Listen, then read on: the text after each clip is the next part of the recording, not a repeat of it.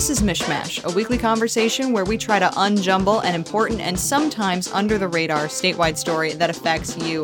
And for a while now, there has been a lot of charged language, we'll call it, but really it's sexist language going on at the state capitol, particularly with how lawmakers, some members of the GOP, refer to our governor, a female Governor Gretchen Whitmer.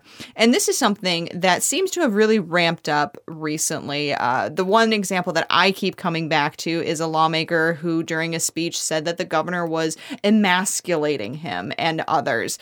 Jake, what is something that's really stuck out to you as we've been listening sort of over and over to these incidents happening? Yeah, I mean, I think that it's just a noticeable pattern that happens over and over, and it's been going on ever since Gretchen Whitmer became governor, but it's definitely seemed like it's become more prevalent recently, and especially in her response to the COVID pandemic. And so we really wanted to bring in someone who's been watching this, who's been at the Capitol. Lauren Gibbons is a political reporter with MLive. Lauren, welcome back to MichMash. Hey, thanks for having me. Lauren, you had an interesting article recently about how this use of language has an impact on voters. Walk us through that. Yeah, so I recently interviewed the executive director of the Barberly Family Foundation, which focuses a lot on, women in politics and researches how sexism is perceived by voters. And it was actually really interesting because they found a majority of likely voters are starting to believe that it's important for candidates and elected officials who face sexist incidents to speak out about them. And in Michigan, that's particularly interesting because, like most of the country, we've started to see more women getting elected. But in Michigan, we saw the governor, the secretary of state, and the attorney general, all three statewide positions at the same time were filled by women. And so the conversations that are happening now about sexism are kind of taking center stage in Michigan because we have seen so many women rise to these very high-profile positions. And Lauren, talk about why average people who aren't at the Capitol, who maybe don't pay so much attention, why does this matter to them? I mean, how does this affect the very policies that are being debated at the state capitol? If someone, again, isn't in the middle of this, why should they be paying attention to this? I think the basic thing to be paying attention to is that these conversations are distracting from very important policy discussions. I think that everyone would prefer to be hearing about, what's happening with the state budget or what is going on at so many different arenas, the pandemic response. There's a lot to be discussed. There's a lot to be debated over what is the appropriate path moving forward. And in a lot of these situations, if this language is used, if it's being perceived as sexist, it's distracting from the conversation that lawmakers were trying to have in the first place. Lauren, Jake and I mentioned earlier that this is something that we feel has sort of started to ramp up. I mean, it's always kind of been there, sort of under the surface, but with the pandemic, it seems to have kind of ramped up. Has there been a point where you feel that this has started to get more serious? Are there any incidents that kind of stand out to you?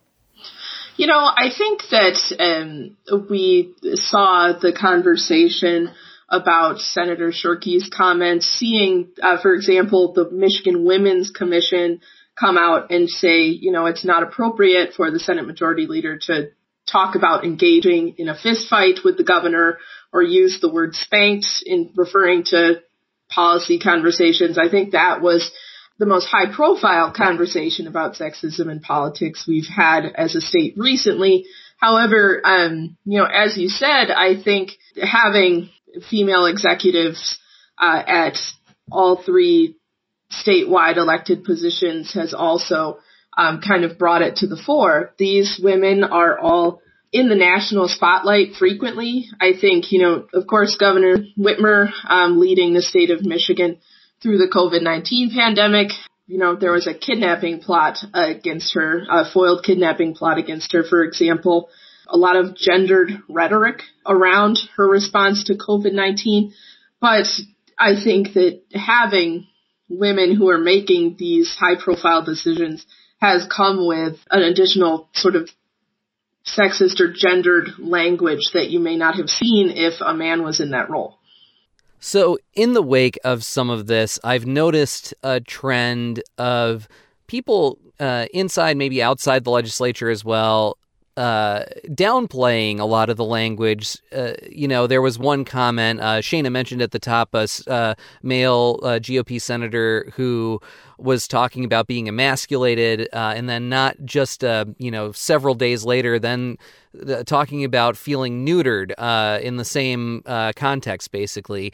And the reaction I noticed was denying that there was anything wrong with that. And I think that the idea was taking away the context, taking away the history of these kinds of comments at the state capitol, that, it seems like there's some perception, especially among conservative males that I've noticed, that would say there's nothing wrong with this kind of language. So, Lauren, if you could talk a little bit about those perceptions and how they differ among people, and expand on that a little bit.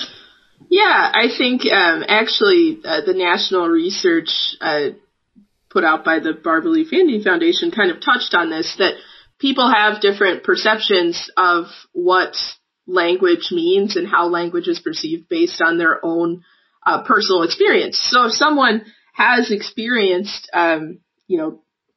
comments that are many would deem sexist, if someone has had an experience with sexism, they're a lot more likely to hear language like that and think, wow, that is not necessarily something I would consider appropriate. And so it really kind of depends on the vote, or it kind of just depends on the individual, on how that language is perceived. So, if someone is using this language and is saying, well, I didn't mean it that way, that doesn't necessarily mean that someone's not going to take it as a sexist remark. And I think that does reflect a lot on, individual backgrounds and experiences, and, the need to hear from a variety of sources on particular issues, because what one person perceives as totally fine, or something I would say any day of the week, could be considered by another person as inappropriate, something that shouldn't be said in relation to a woman executive. So it is, it's when there's so many different perceptions of how language is used and how people feel about the language. I think sometimes it's easy to kind of get lost in that and get lost in, was it sexist? Was it intended to be sexist? Whereas, some people do perceive it that way.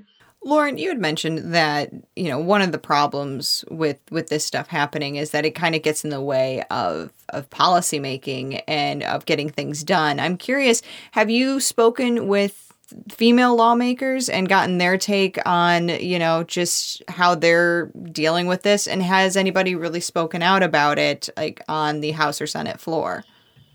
I think you are hearing from a lot of women lawmakers who are responding, and I think are, I guess some have expressed some frustration that they, keep having to responding to instances like this, but you have heard from a number of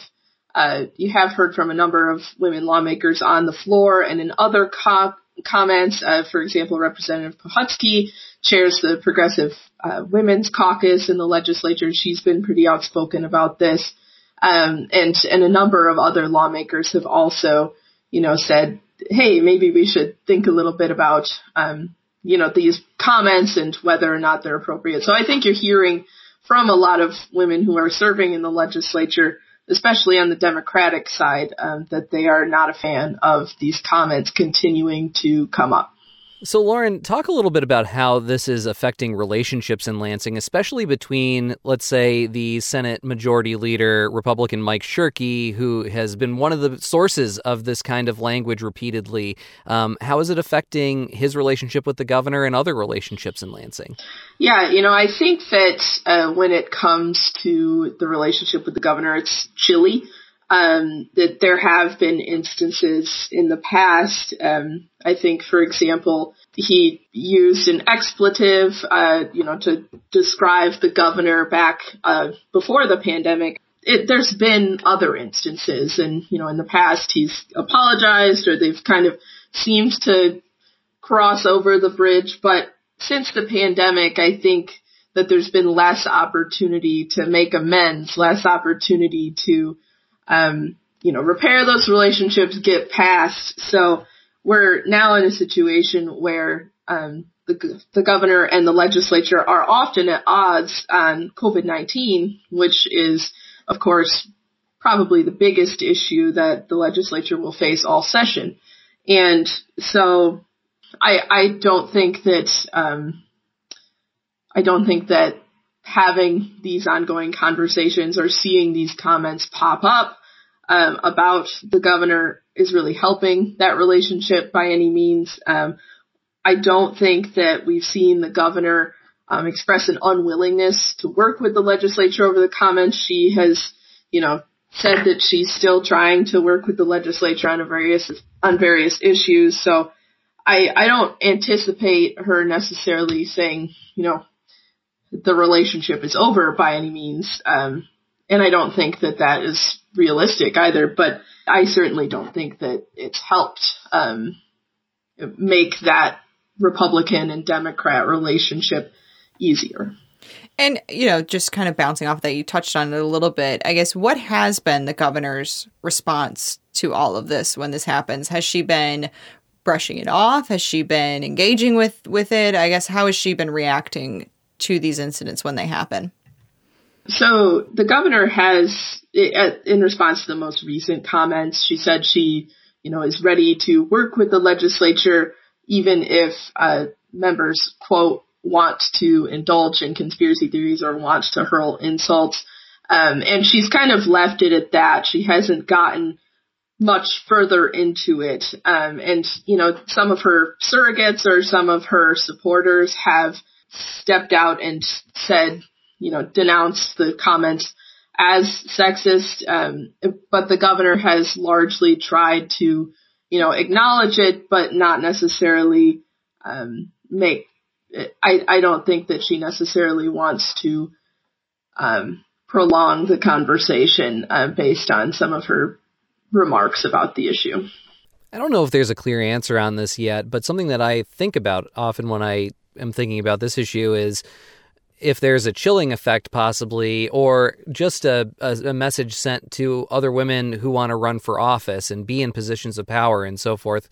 The message that is being sent when this is allowed to happen, and especially when it's allowed to happen with no consequences. There haven't been very many specific consequences or punishments when things like this have happened, when things have come down to actual harassment in the legislature. It just seems like there's a back and forth, and then it's over and we move on to the next thing. And I wonder what that signals to women who want to run for public office. I think that kind of remains to be seen for the next cycles, but in the last several cycles, at least, we have seen a lot more women running for office, and we've seen a lot more women winning on both sides of the aisle.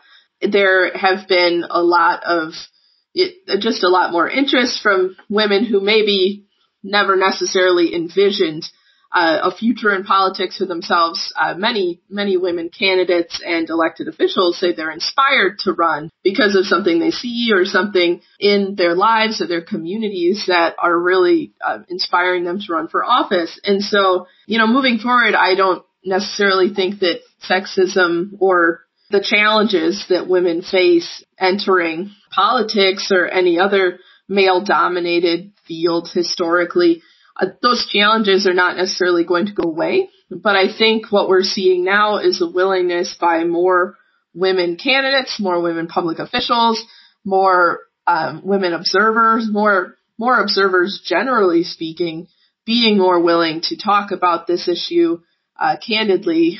And I think that is something that you're starting to see, not just in Michigan, but around the country. As more women run, And as more women hold these positions of power, more of these conversations will start to happen, but those conversations weren't happening before. So, there were people in office, or there were, women involved in politics, but there wasn't necessarily a space to have conversations about these issues per se. So I think that while, I think certainly some people might not be interested in, facing the challenges that women face when they run for office, I do think that overall, when women see other women in office, the research shows that they can picture themselves in those positions in the future. Lauren Gibbons is a political reporter with MLive. Thank you so much for joining us here on MichMash. Hey, thanks again for having me. Well, that's all for MichMash this week. I'm Jake Neher. And I'm Cheyna Roth. Thanks for tuning in.